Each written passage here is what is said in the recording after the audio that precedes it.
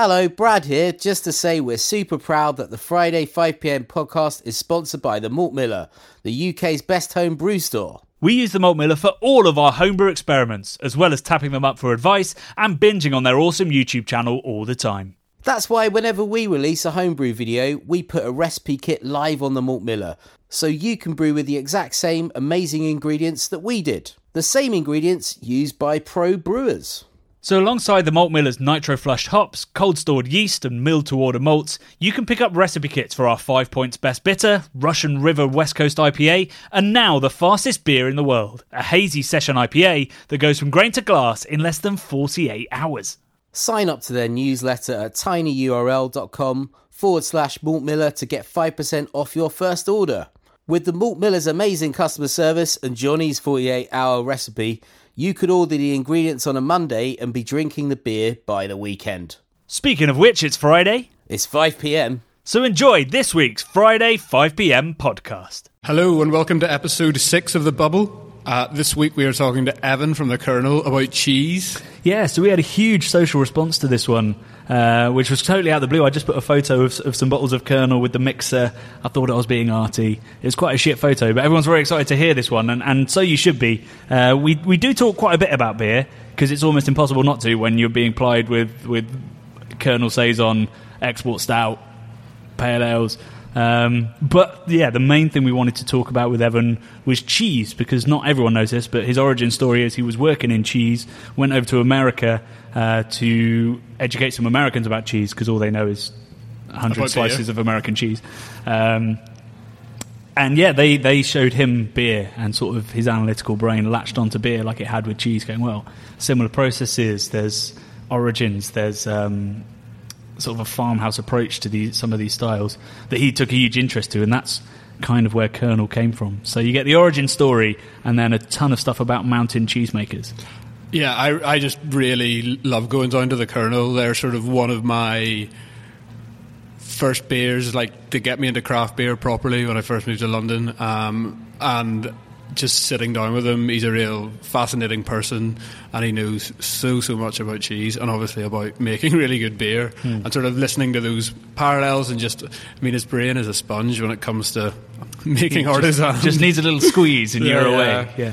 And it was really enjoyable, and we tried some amazing cheeses. I still don't know if I'm any the wiser and how a lot of cheese is made, because it's so complicated, but it was a really, really good day out. Yes, it was a great day out. We spent a couple of hours, well beyond what we recorded in the podcast, chatting about beer and cheese, and the beer scene as well. And they are actually reopening an arch, hopefully very soon, so you'll be able to have the experience that we did, hopefully with such delicious cheese. But before then, tune into this. This is Evin O'Riordan of Kernel talking about fromage.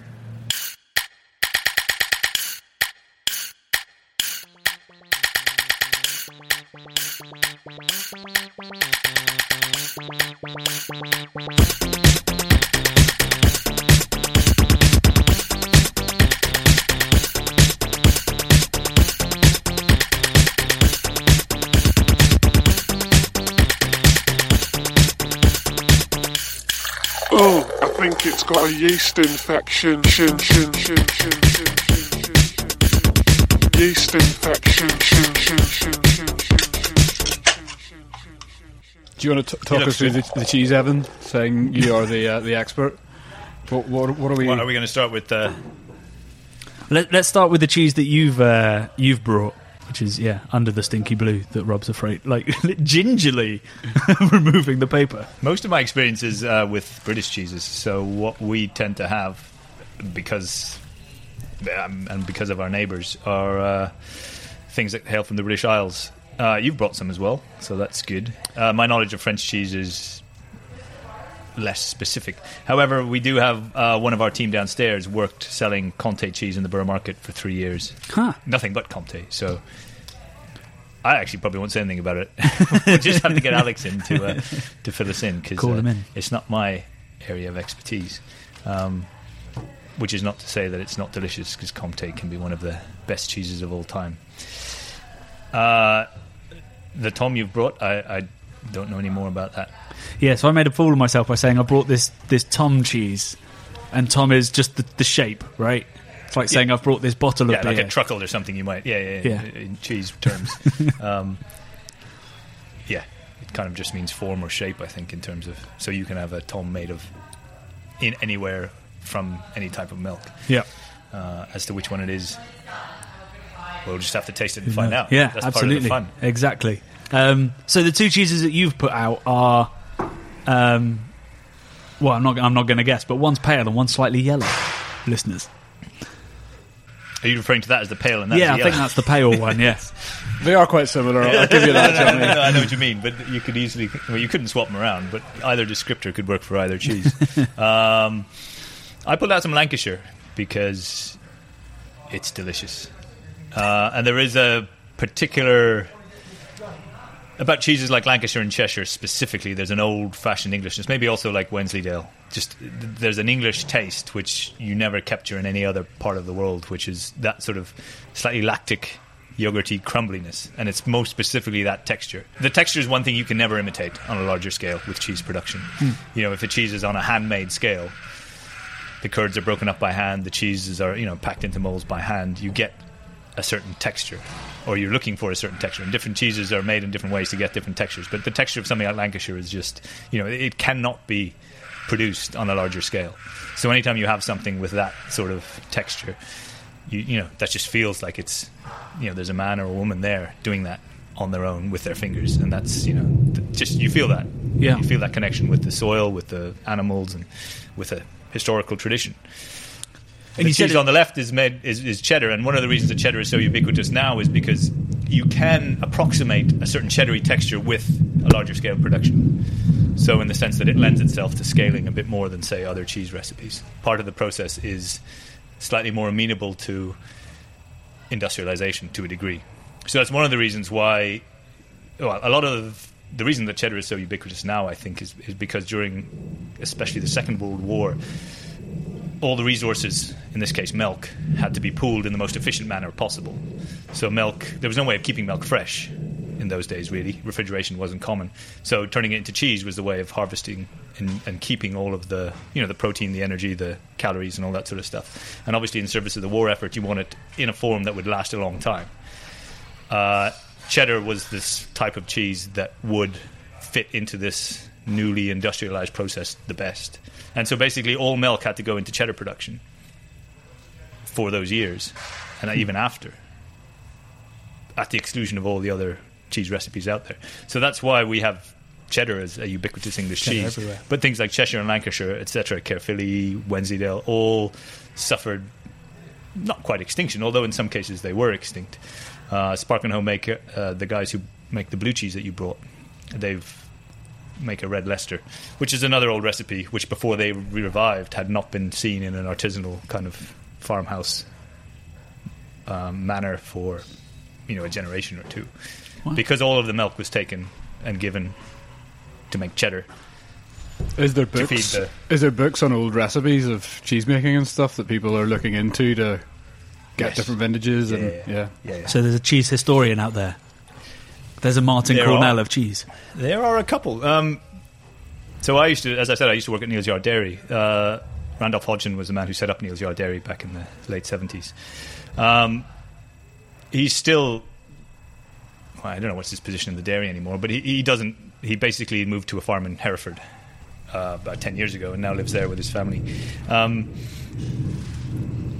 basically what he's been doing is looking through old recipes and recreating them on a tiny little scale himself. And it's fascinating. I mean, the things that he's producing are really,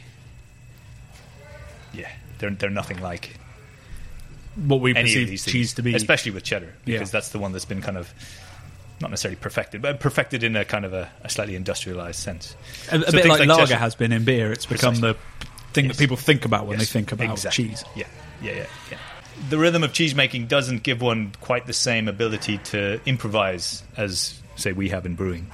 If you think of, say, winemakers as well, they only get one vintage a year to try and perfect what they do, so they don't tend to risk that by doing anything wacky or, so the same with cheesemakers. A Comté like that will be at least 18 months old So, you've put a lot of effort into it, and you have to get all these things right in order for the cheese to come out well. So when you start tweaking what you're doing, the risk of you turning out something that's maybe not great it's quite a big risk to take. Yeah. So you kind of you understand why these sort of things aren't messed with too much.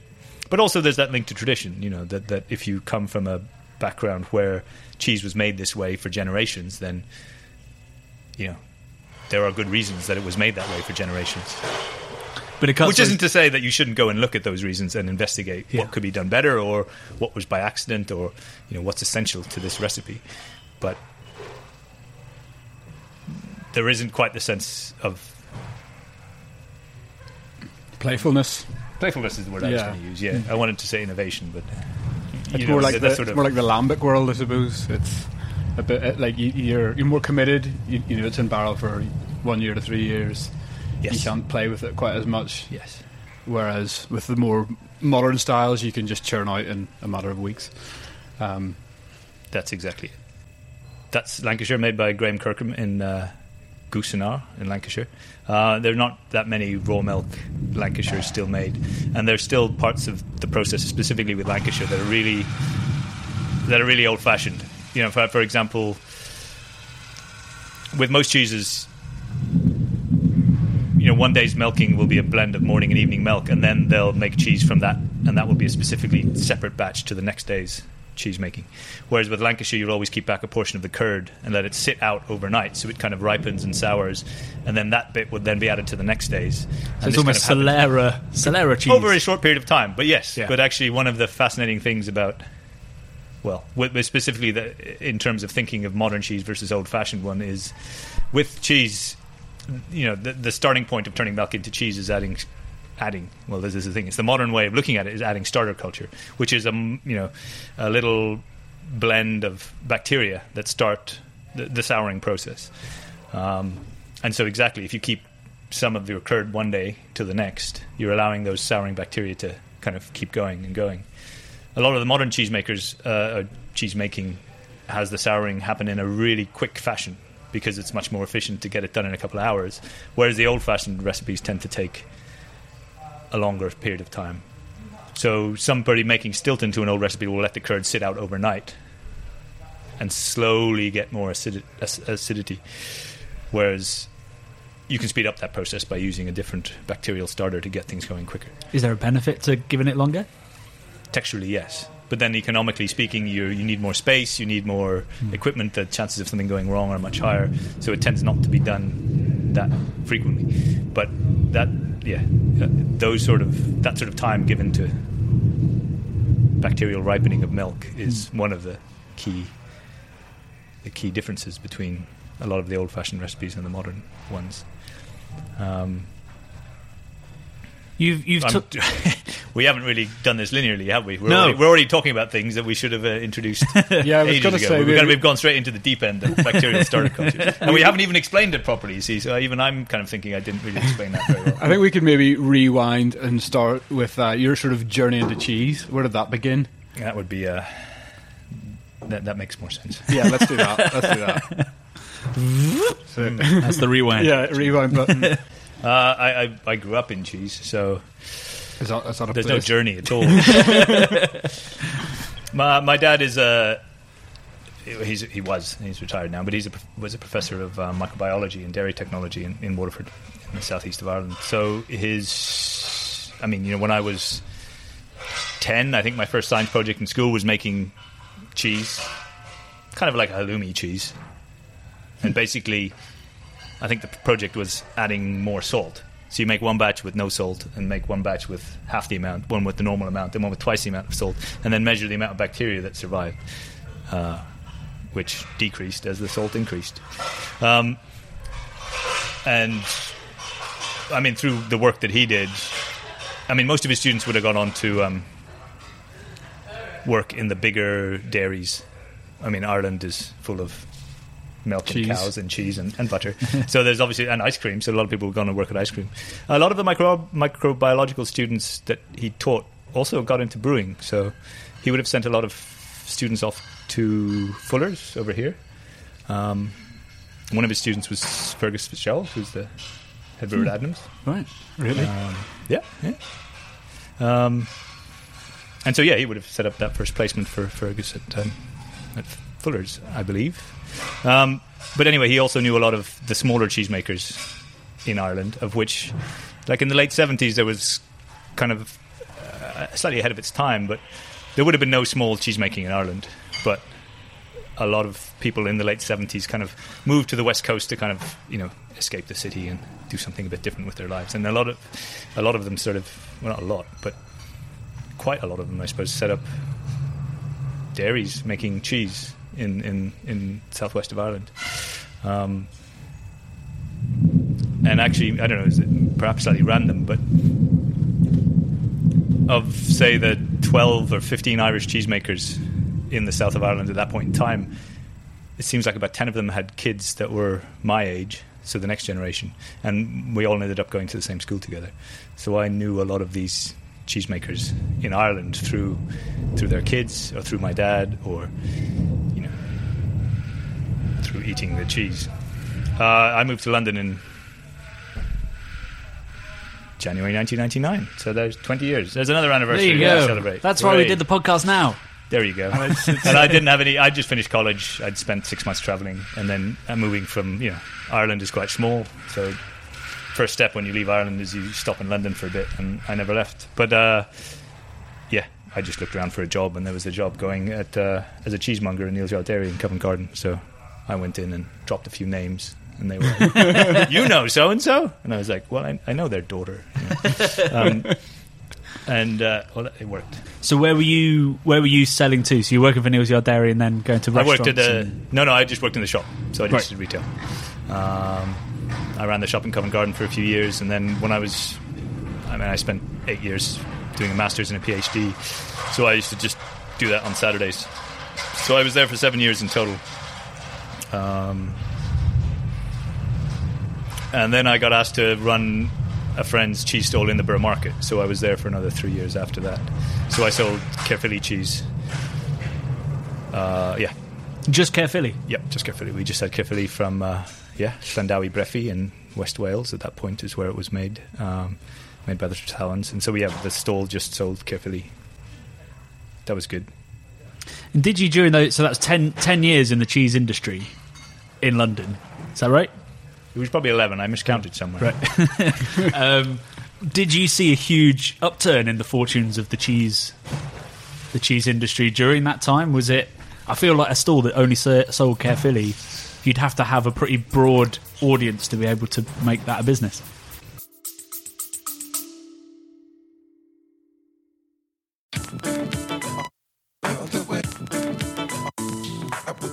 This summer, I'm going to be hosting talks at the Manchester, Bristol and London craft beer festivals, giving festival goers the chance to attend tutored tastings, rare beer pours, meet the brewers and even guided tours of the bars. These 3 festivals are the highlights of my events calendar, featuring some of the world's best breweries with delicious restaurant pop-ups, great music and a really welcoming party atmosphere. It's the 3rd year I've been hosting the We Are Beer Tastings table, but for the first time I'm delighted to offer all of our listeners, viewers and Patreons £5 off a ticket when you use the code CBC5. Just hit the link in the description to buy. See you there.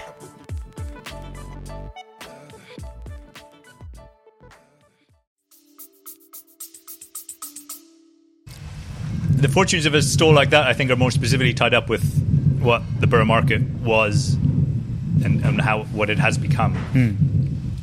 I mean, I think the first inklings of a Borough Market kind of were around 1999 or 1998. They did a few like one-off little pop-ups, like once every 3 months or something, and then it became once a month and blah, blah, blah, blah. But the period I was there from when was probably 2006 or 6 to 2010. Around 2006, 2007, it started getting really busy, but like really busy with people who were actually still coming to shop.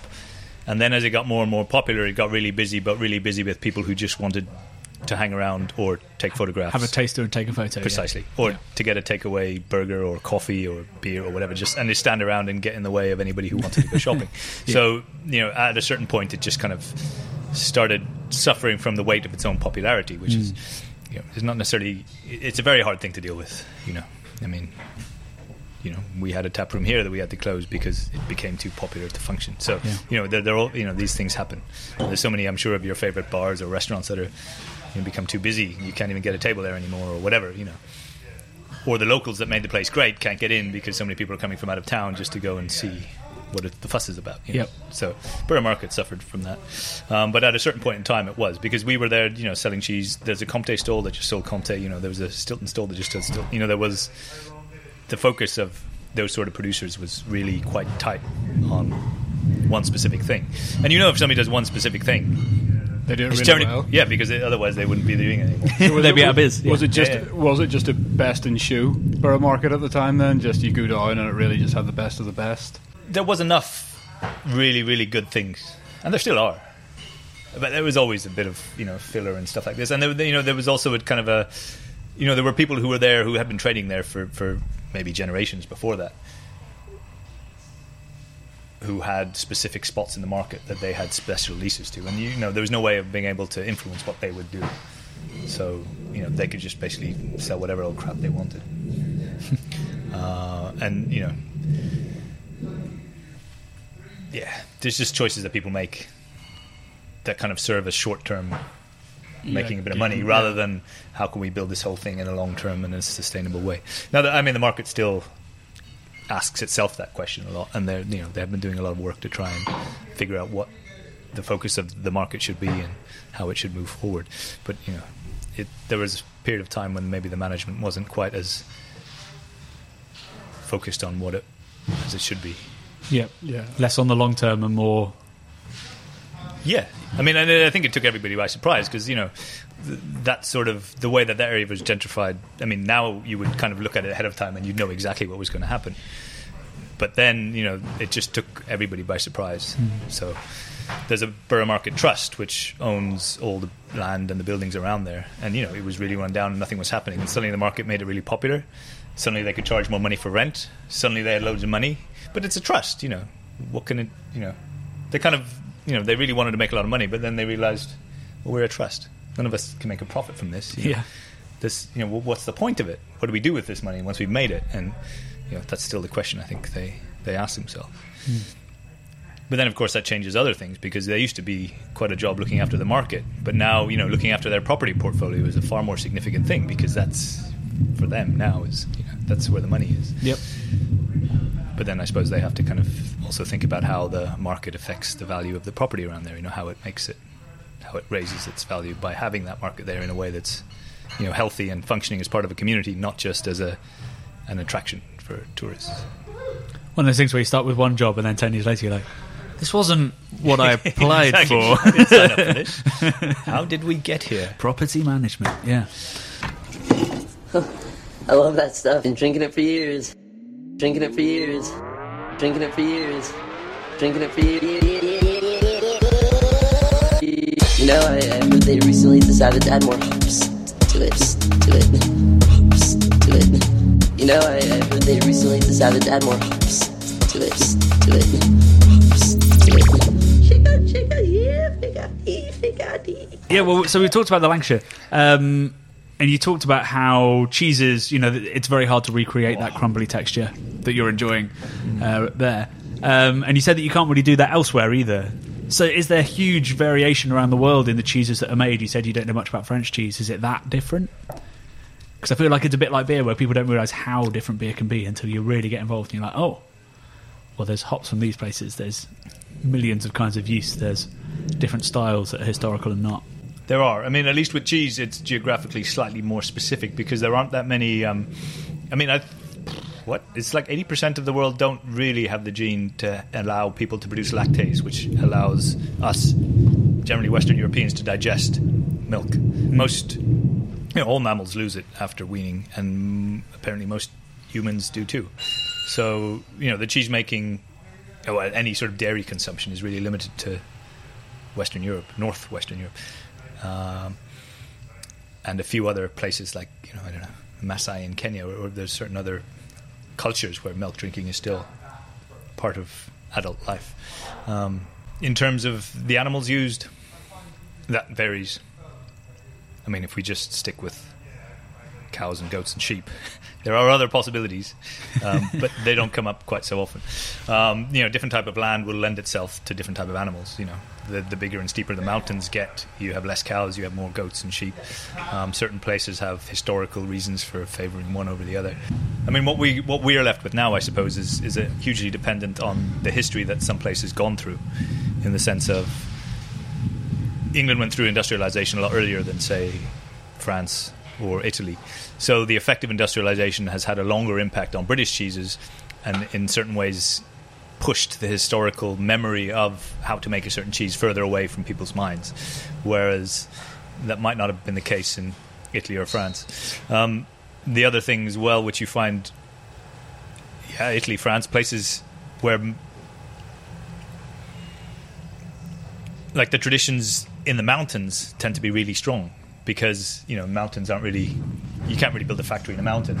The mountain places and mountain people tend to hold on to they're also inaccessible, so they have less interaction with the outside world, less exchange of ideas, and maybe because of that, or despite that, mountain people tend to hold on to their traditions more strongly. So we don't have quite anything quite like the Alps here, but each different valley in the mountain can be adjacent to another one, but actually getting from one valley to the other is hard, which means that over a period of time, one valley will do a cheese like a Comté, and the next one will do a very similar cheese in a Gruyere style, or the next valley will have one called Abondance, and the next one will have a valley and will be Beaufort, and they're all very similar recipe cheeses, but each one will have its own unique signature. And that becomes slightly because of just the geography and the terrain of the mountains kind of keeping people slightly separate from each other in this case, although they're all making a similar, in a sense, style of cheese. Yeah. So Comté kind of can stand in for a lot of different hard mountain cheeses, which have that similar sort of, that sweet, dense textured, nutty sort of flavours. They can appear in many different forms across all these different cheeses made in the mountains, either in France or in Switzerland or in Austria or north of Italy. With brewing, the history that we're left with now is most particularly it's an urban phenomenon. It's an industry. Whereas a lot of the cheeses that we're talking about here are referring back to something that was the way things were done before industrialization kicked in. Yeah, because there must have been loads of people loads of different industries that were like the cheese industry you just described. So beer, back when you wouldn't have had access to hops from all around the world, you'd have used... I always love the story of Gose about how the water they were using was salty. So Gose, they adapted what they were brewing so that the salted water worked for them. Yeah. And then obviously on a different river around the corner, it wouldn't have been anything like that. It would have been a Berliner Weiss, which has the lactic quality but doesn't have the salt. Yeah. And so, we don't, like most of our tradition in terms of pale ales, IPAs, porters, stouts, those sort of things have been domesticated to a certain degree, that we have yeast that can now do that fermentation in 4 or 5 days, whereas if you're leaving things to wild lease in the lambic style, then you're putting something in a barrel and leaving it there for 3 years before you'll consider touching it. Apart from the lambic style of making beer, that's for a brewer is probably one of the few points of contact with a culture that predates something industrial. Yeah. Are there wild cheeses being made?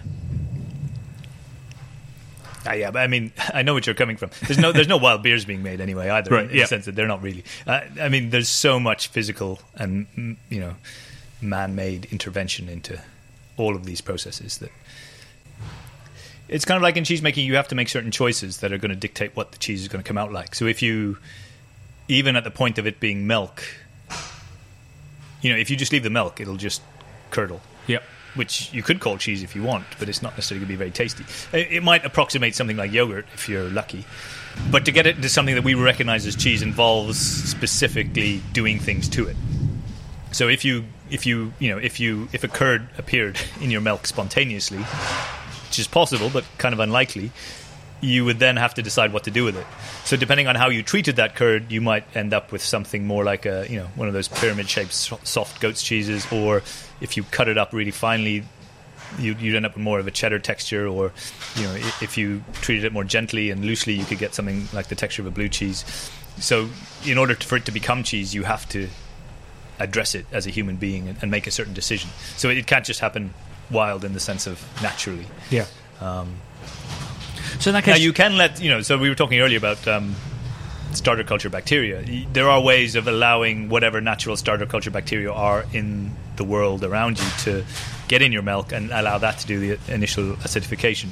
It's very difficult to get anything either obviously consistent, but that would be more kind of similar to the way in which a lambic brewer will put their wort into a cool ship and leave it out into the for the elements to drop their wild yeast into it.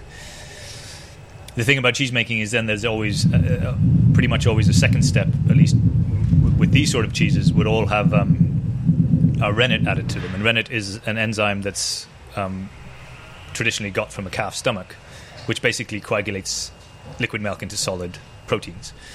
So in order for cheese to happen, you have to have that phase of turning the liquid, which is the milk, into something solid, which is the cheese, and is done now by the addition of rennet. So, I mean, there are other ways of doing it slightly, but none of them... You still have to have a process of somebody adding something. It won't happen spontaneously. Yeah. So, there isn't... It's like with anything, even when we talk about wild beers, there's still, the man-made intervention is always a huge part of it. Yeah. So how is and that's, like if you look at some of the wine world, some people talk about natural wines, which is a slightly ridiculous word.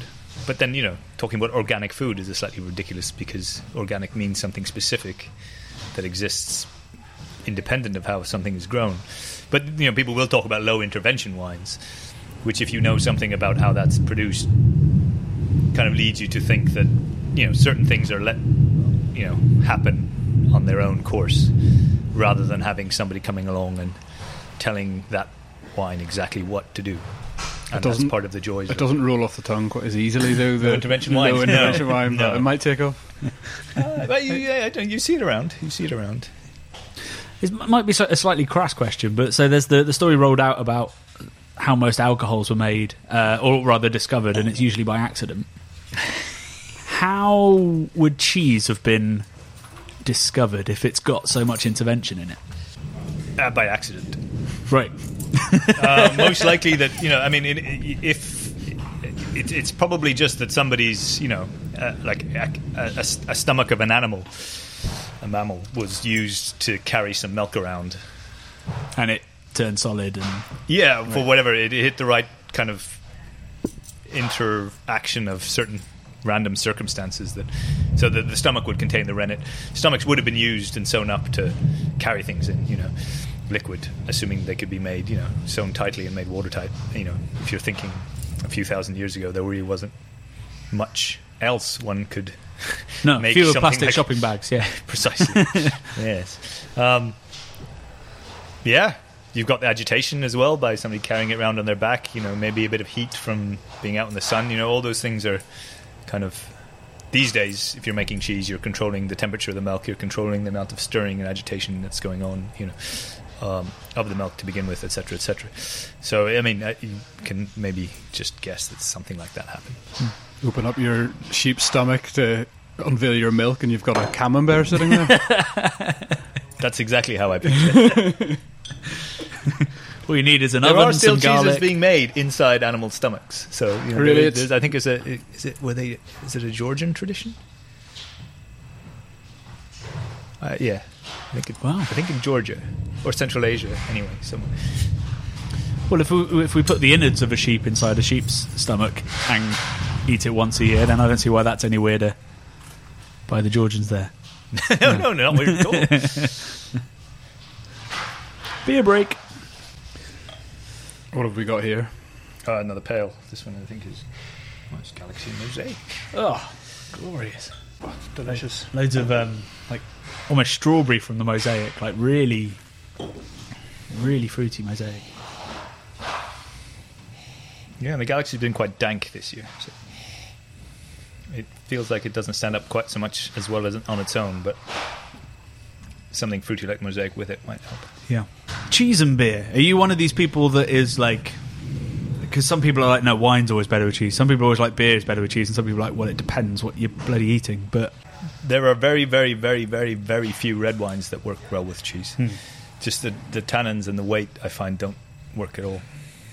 Whites can be universally good in many ways. Yep. Beer does have more breadth in terms of different flavors and different ways it working together. But I personally tend not to like to be prescriptive about such things. Just, if I run cheese and beer tastings, which I do on occasion, we'll just put down 5 beers and 5 cheeses and we'll taste through them all together and say we'll see you after the coma. Yeah, exactly. Figure out what we like, and there might be a wine in there too, or there might be a cider or whatever. It's with beer, you just have, with beers like pale ales or IPAs, it's mostly the bitterness you have to worry about. It can be quite harsh on certain cheeses, especially if the cheeses themselves have a little bit of bitterness in, which often, the rind can often have a certain bitterness, especially with softer mold ripened cheeses, and those things can, if you have bitterness upon bitterness, can just amplify things into a slightly awkward degree. The same a little bit with the bitterness you get in stouts, but it never seems to be quite as much of an issue because, with the dark beers, as long as they have enough body, then the sweetness and the caramel and stuff just work really well. But something like the Comte is the sort of cheese that works really well with a pale ale or an IPA because it's got enough sweetness to bounce off it. It doesn't have any bitterness, and just such a generous kind of that fudgy sort of texture with something like that usually works well. Fudgy is the right word. I tried someone was really struggling. I was like, that's gorgeous. I kept thinking of golden syrup, I think. Just something wickedly syrupy about it. Mm. Yep. I see what you mean. So we haven't actually talked about how I knew you were a cheese lover, which is the origin of Kernel has a slight link to cheese in that it was during a trip that you discovered American beer. Yeah, I'd finished working for Neil's Yard. I think this was in 2007. And I was working in the Burr Market. But Neil's Yard approached me and asked if I would go to the States for a month to help one of their customers over there set up a cheese shop in their shop. This was Whole Foods Market in the Lower East Side of Manhattan. So I went over. It's not a bad gig, get paid for doing 6 weeks work in New York. They put me up with some friends in Williamsburg, which wasn't a shabby spot either. It blew my mind. One of the guys who I met there, who was working at the Whole Foods at the shop at that point in time, is still working with us here now. He's been here for 7 years with us, which is nice. So we actually have 4 ex-cheesemongers amongst our staff, like professionals. Hence never mind the ones. Yeah, never mind the ones that just eat cheese because they like it. We have professionals.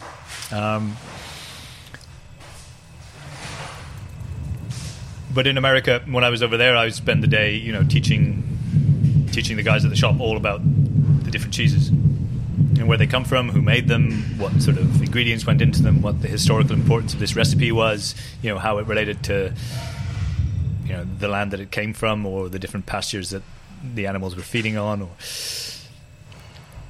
what made one cheese better than another, or different than another, or why this one was better at this age, or maybe you might want to try it a bit younger, or whatever. And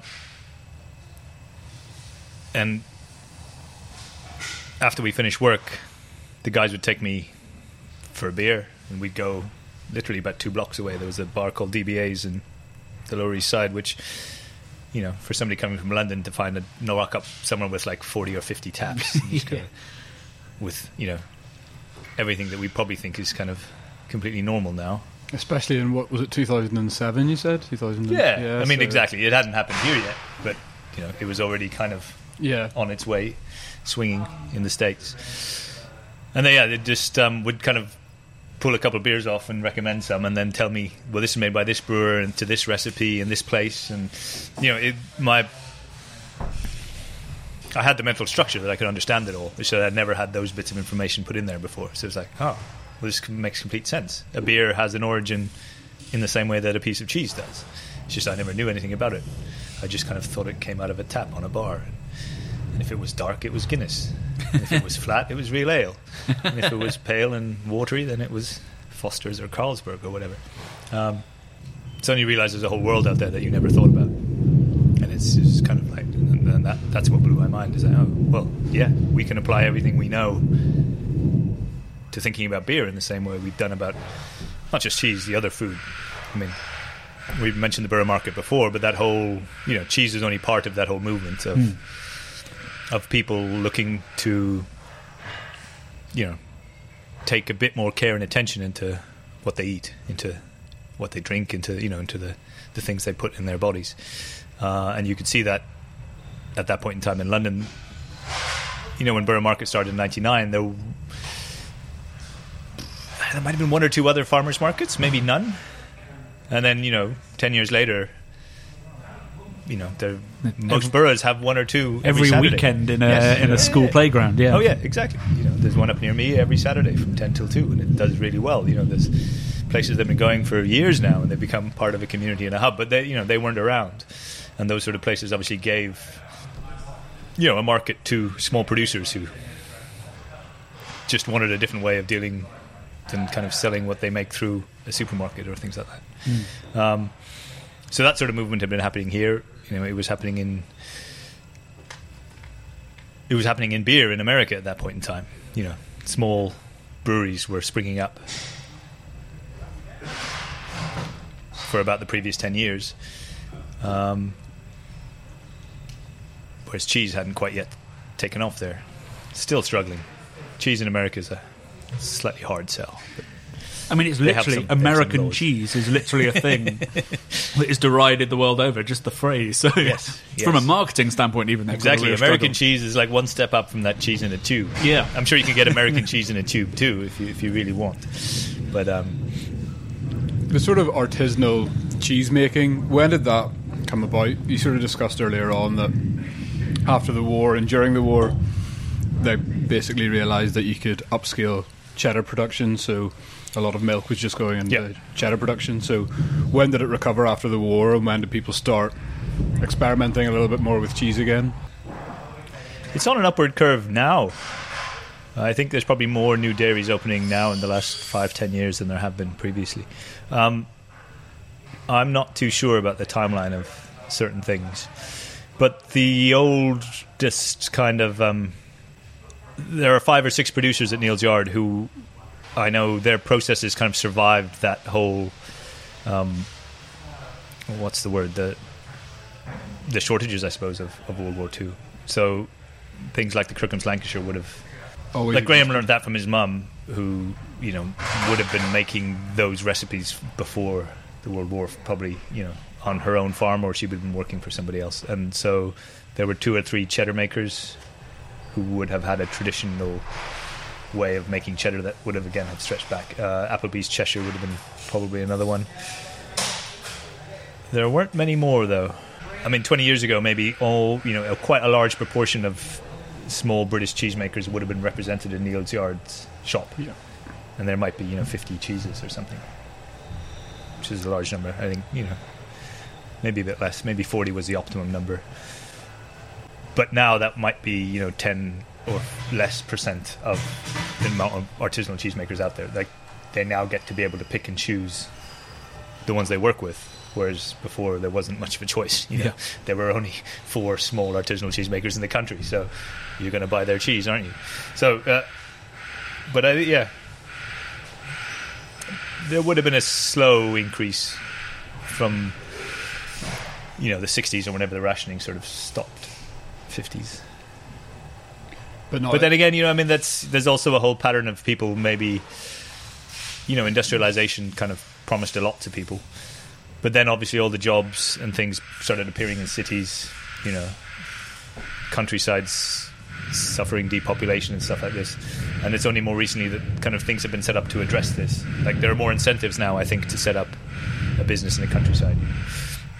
Like, if you want to set up a brewery, there's certain parts of the countryside where you can get, you can get grants and things to help, bring jobs back into rural places.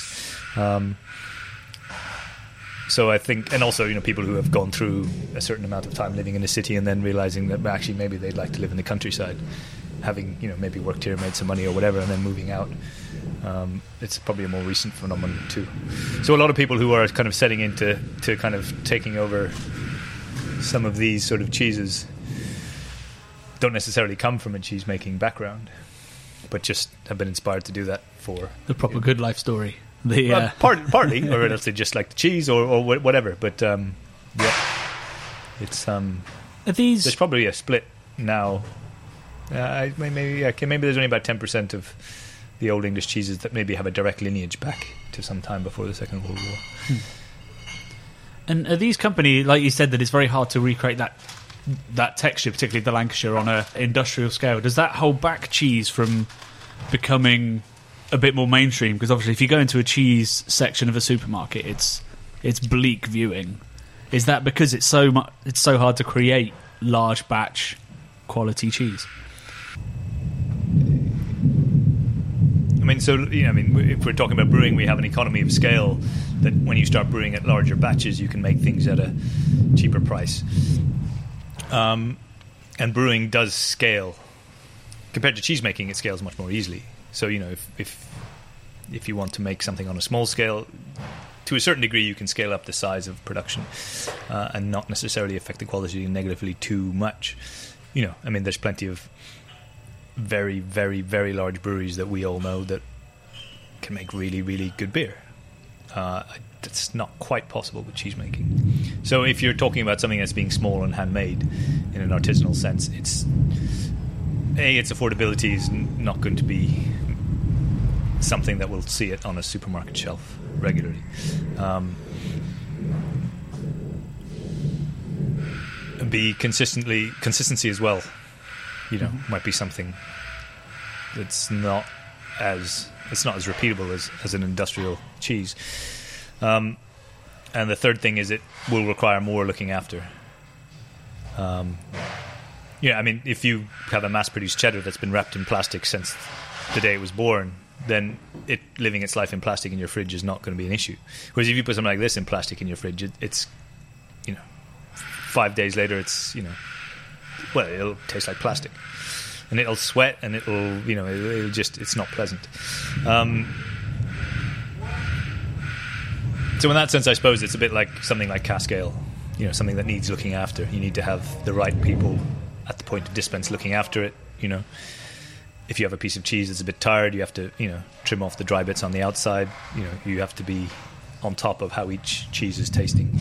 In the same way that if you're looking after your cask ale cellar, you want to check, how long has this beer been on? How exposed to oxygen has it been? Is it going to pull through? Are we going to sell it today, or should we pull it off and whatever? There's a separate issue, I suppose, is slightly more to do with how industrial cheese making can make things so cheap. If you get used to milk being, or cheese or butter or whatever being as cheap as it is in a supermarket, and you start asking yourself, how is that possible? In a sense, it's not really. We pay the costs of all that sort of production through environmental degradation, for example, that we'll end up paying more money to try and help the environment recover from the practices of you're just shifting the cost elsewhere, corporate farming. Yeah, exactly. But that's a whole other kettle of fish. But the French are able to have quite a good selection. Is that just a different model where they're buying from local producers, and the turnover is probably quite quick in France, where cheese is probably a table staple every meal, really? The culture, that cultural relationship between cheese and people, I suppose, is it's stronger there. Again, without industrialization, they kind of push people further away from the land. It didn't happen in the same way in France as here. So, there's more different cheeses with specific local roots and origins around available to people, and people, have it as part of their culture growing up, just in a way that we had lost here. And the same, I grew up in Ireland, so there's no, apart from Guinness, there's no, not even a drink that you have a relationship to. Whereas here, there are still places that you could grow up and still have been drinking, say, Batham's Bitter from, if you grew up in Wolverhampton or something, that has a tradition that your father might have drunk and your grandfather. And that, my dad's his beer d'or, so he went French. That's depressing. That's no good.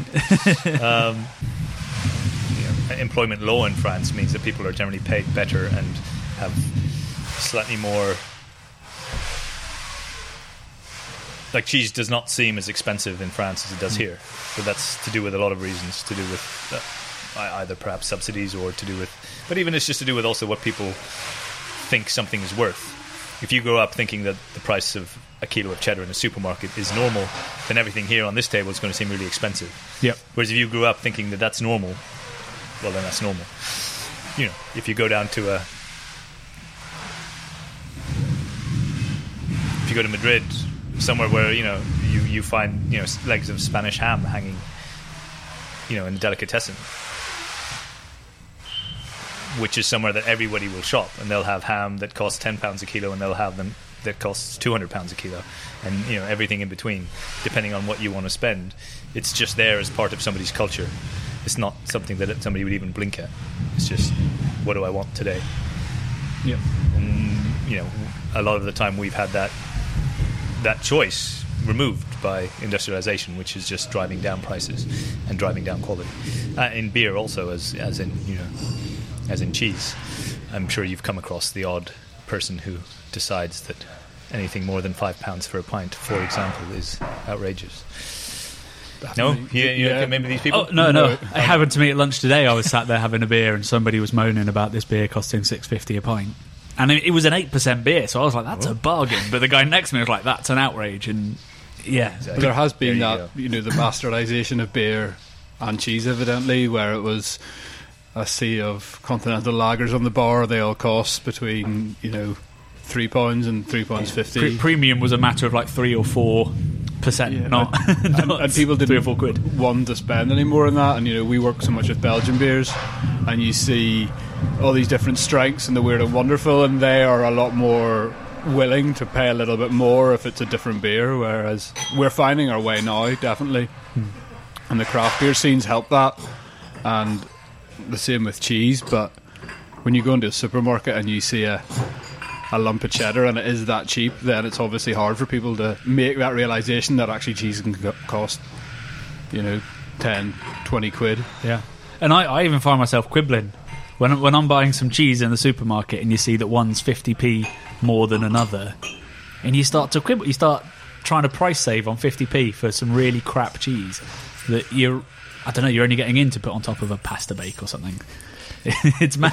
The thing is, with any of those questions, you can't really make a decision until you know what's actually behind that. Yeah. Is it just marketing that makes this one more expensive? Is one just being priced differently for reasons of, I'm a premium product, so I'll be reassuringly expensive. Yeah. Or is there a reason that you should know about, that this, one's made by a factory, one's made by a farmer or whatever. But it's without having that information, it's really. I mean, that's why when you want a good beer, you go to a specialist beer shop. You go to a pub where the people know what they're putting on. If you want cheese, it doesn't really make sense not to go to a specialist cheese shop.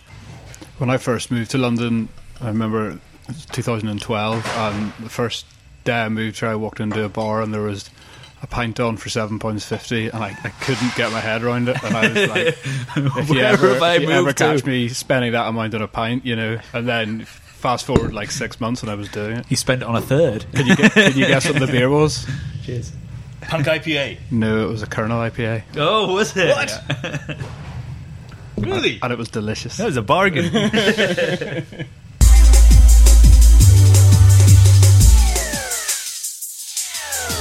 I drove over to the Sonic Drive-In, ordered a jalapeno burger, washed it down with beers, beer,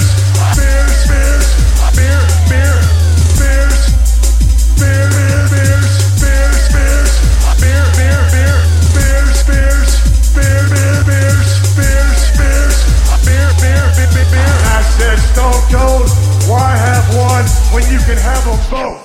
The other thing that comes into play, I think, and it's a truism when you're having beer or wine and cheese. Certainly that that a wine that comes from the same area as a cheese, or a cider that comes from the same area as a cheese you're eating, they tend to work. And because most of the cheese we eat tends to be British in origin, it's undeniable that they tend to work better with British styles. If you kind of Charles Darwin's diaries on the voyage of the Beagle have him, celebrating any special occasion with a lump of Cheshire and a bottle of porter. Those sort of things, Did we cane all the Lancashire? I better get some. I think you did. We'll go with Stilton instead. I just had the Lancashire. But just our porter, we put too many New World hops in it, so it doesn't always quite work for English cheese purposes. It works in every other way possible. But the export stout, that's actually what we're brewing today.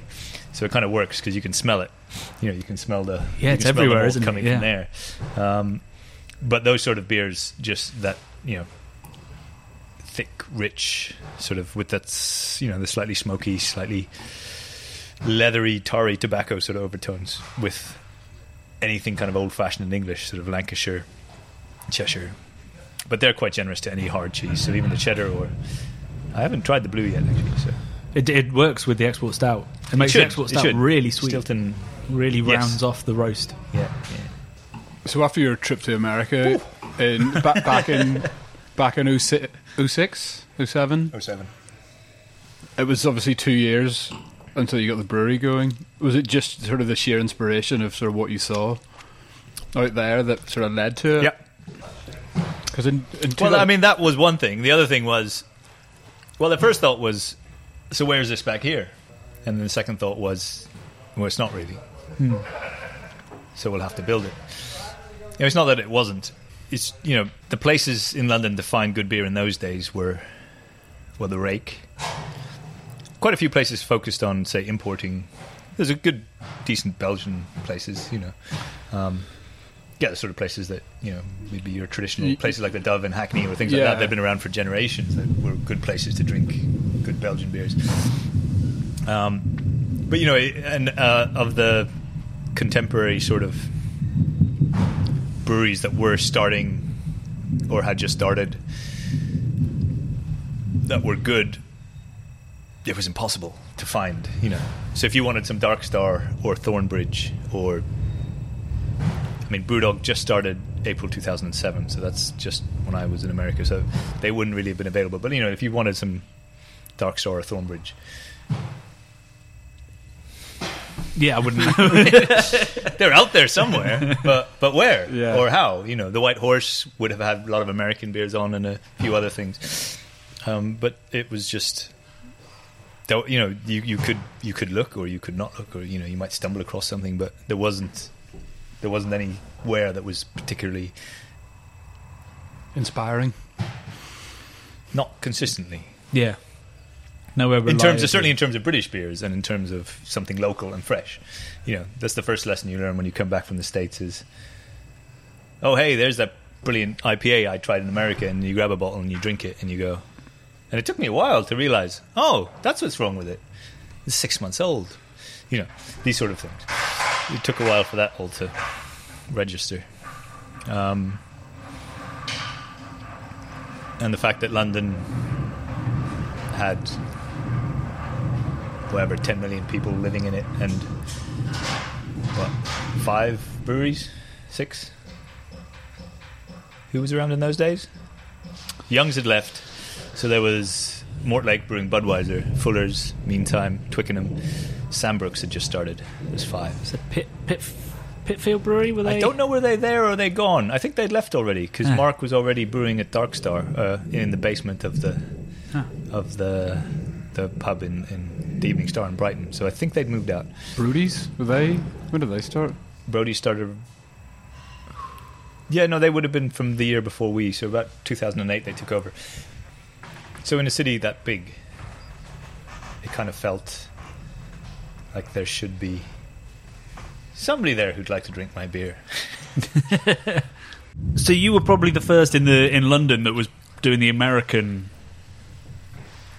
It's just because we didn't know any better. Right. We didn't really. Didn't know anything else. I'd had this stuff in America, so I'm going to do that. That's beer, isn't it? Yeah. You naively reroute the rule book and beer production for the UK, really, because no one else had done anything like what you created with, a pale ale, with experimenting with different hops. Punk IPA was out. I remember discovering that just when I got back from the States, and that was an eye-opening revelation. It was really fucking amazing in those days. Thornbridge were around doing good beers, and Dark Star.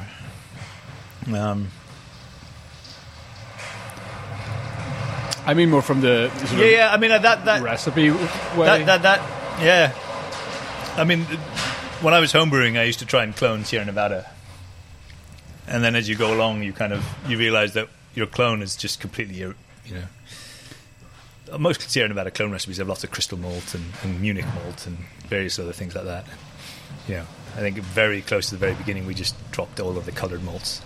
So our pales and IPAs are just Maris Otter, nothing else. Mm-hmm. And with the hops, it was just really, when I was homebrewing, I could get access to like 5 different hops. And then when I became a commercial brewer, even on 600 litres, you can call up Charles Farm, and then they have like 40. It's like, oh God.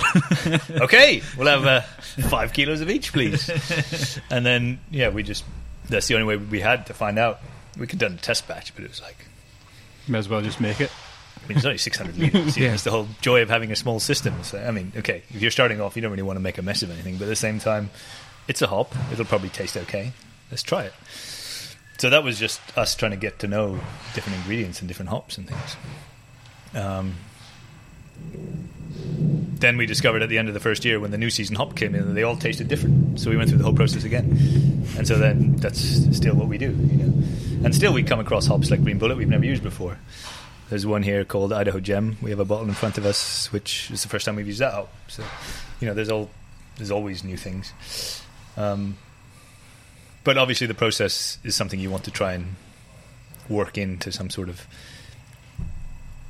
You want things to progress and develop. So, the hops that we enjoy the most, they tend to come back. Mm-hmm. Because it's not just a willy-nilly scattergun approach of trying lots of different things, Something like Galaxy Mosaic, that we love those hops. We'll use them again as often. And then you moved. Well, actually, I think a lot of your homebrew stuff was stouts and that side as well. That maybe didn't at the start get you the name. You got the name for the pale stuff, but you were still producing those stouts. And now we just had a quick look at the amazing dark room when time stops, where all your wild stuff is happening. Is that a sort of a going full circle and going back into where you started with the cheese and where your dad being a microbiologist and stuff like that, or was that another beer discovery rather than a cheese-related theme? It's probably a bit of both. I mean, certainly the way we look at beers that are maturing in barrels and the way we look at mixed culture fermentation beers, I think my approach would be closer to the way I would have approached cheese than the way I approach brewing an IPA or a pale ale. Like with an IPA or a pale, we do tend to...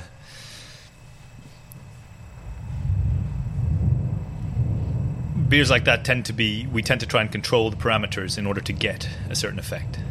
We want a beer like this. I mean, we're quite generous.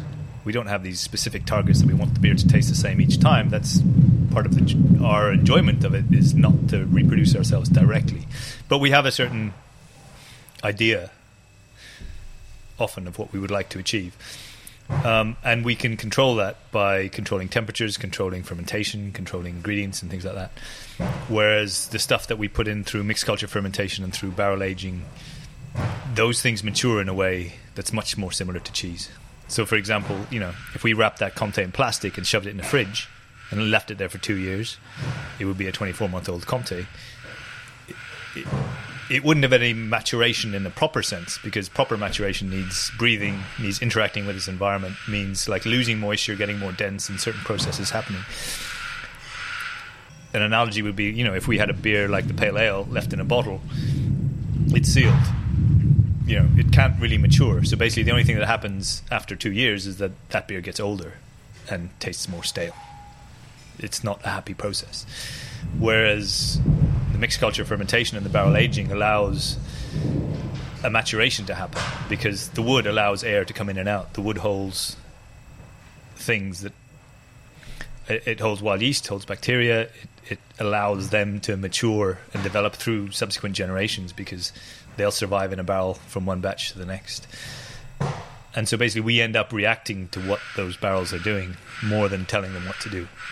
So both in terms of kind of a healthy growth and development over time, and in terms of our relationship with it, it's a much more balanced dialogue of kind of tasting a barrel, thinking about it, whether it's in terms of how it might blend, or whether it's in terms of what sort of dry hops this might enjoy, or whether it's ready or whether it's not.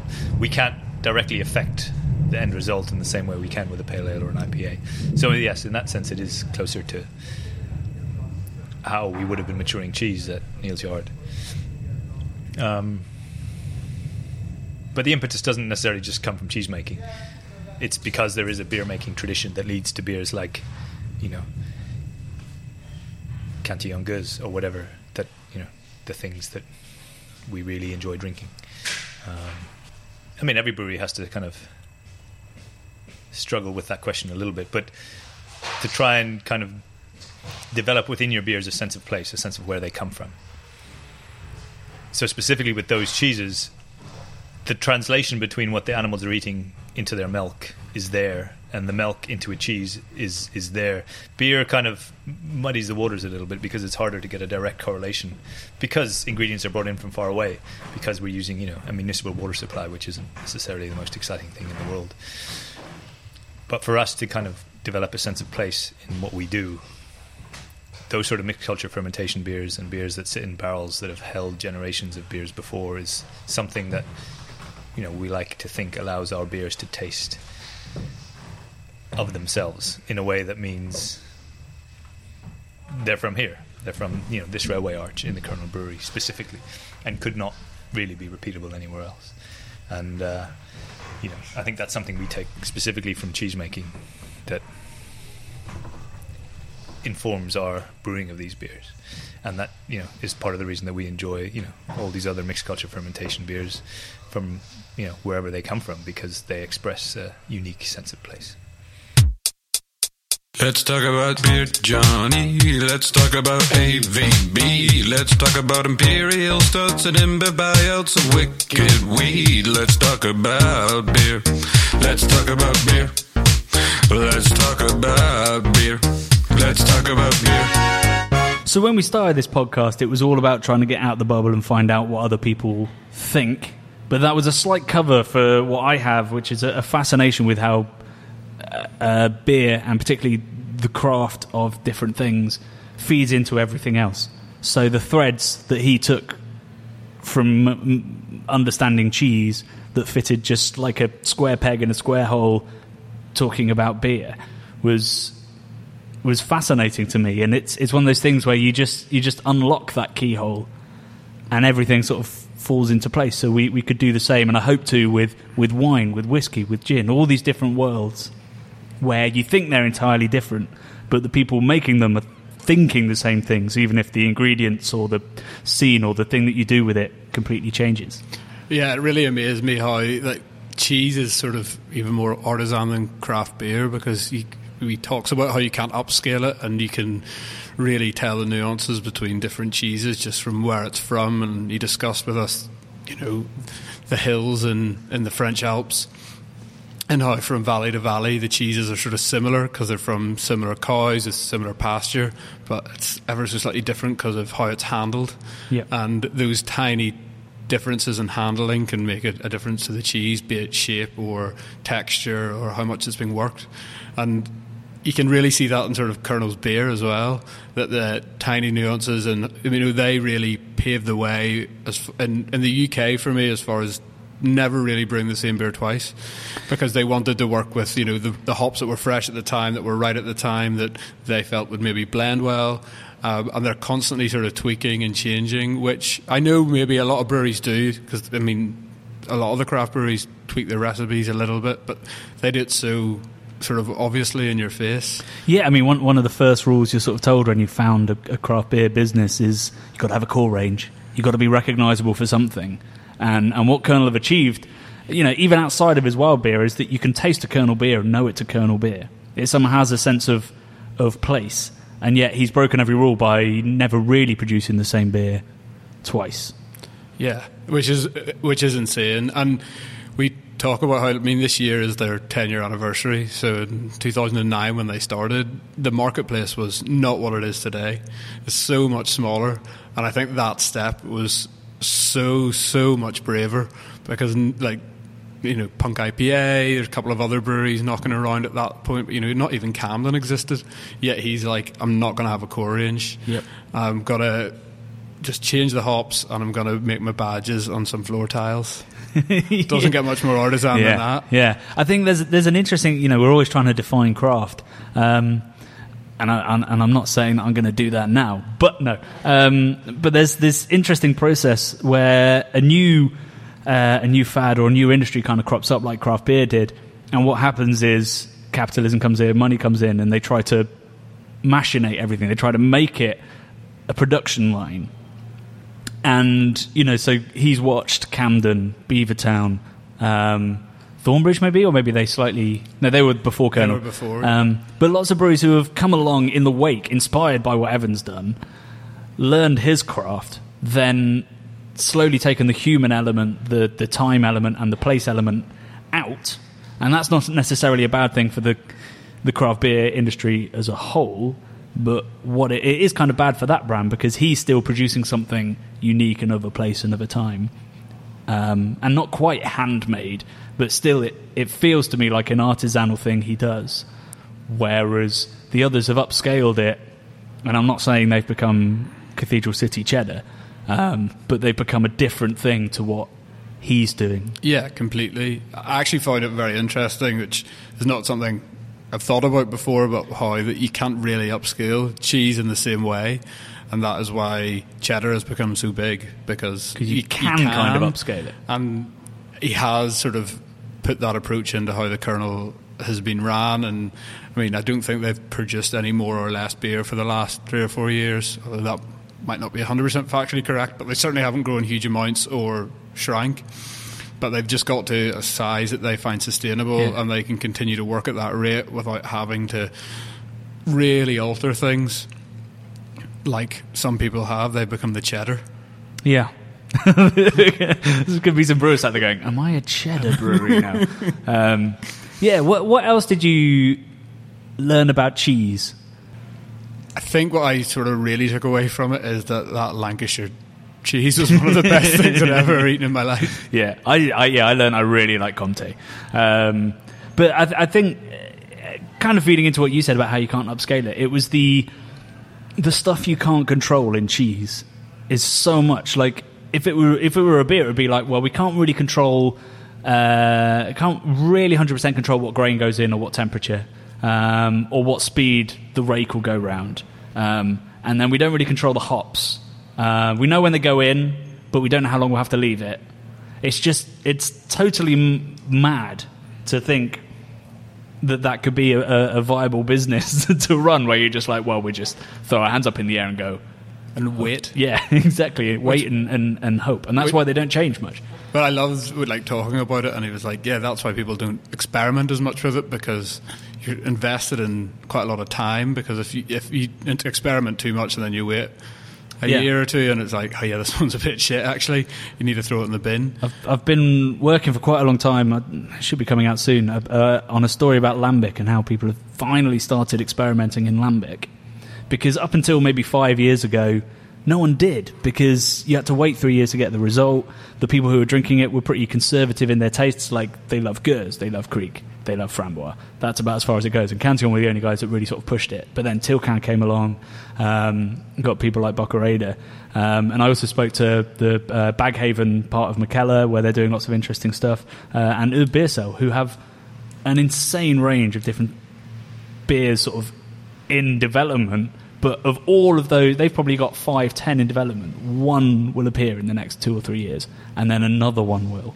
And cheese is probably the same way. It's just got to move so much slower because you don't know whether it's worked for years, and most of them fail.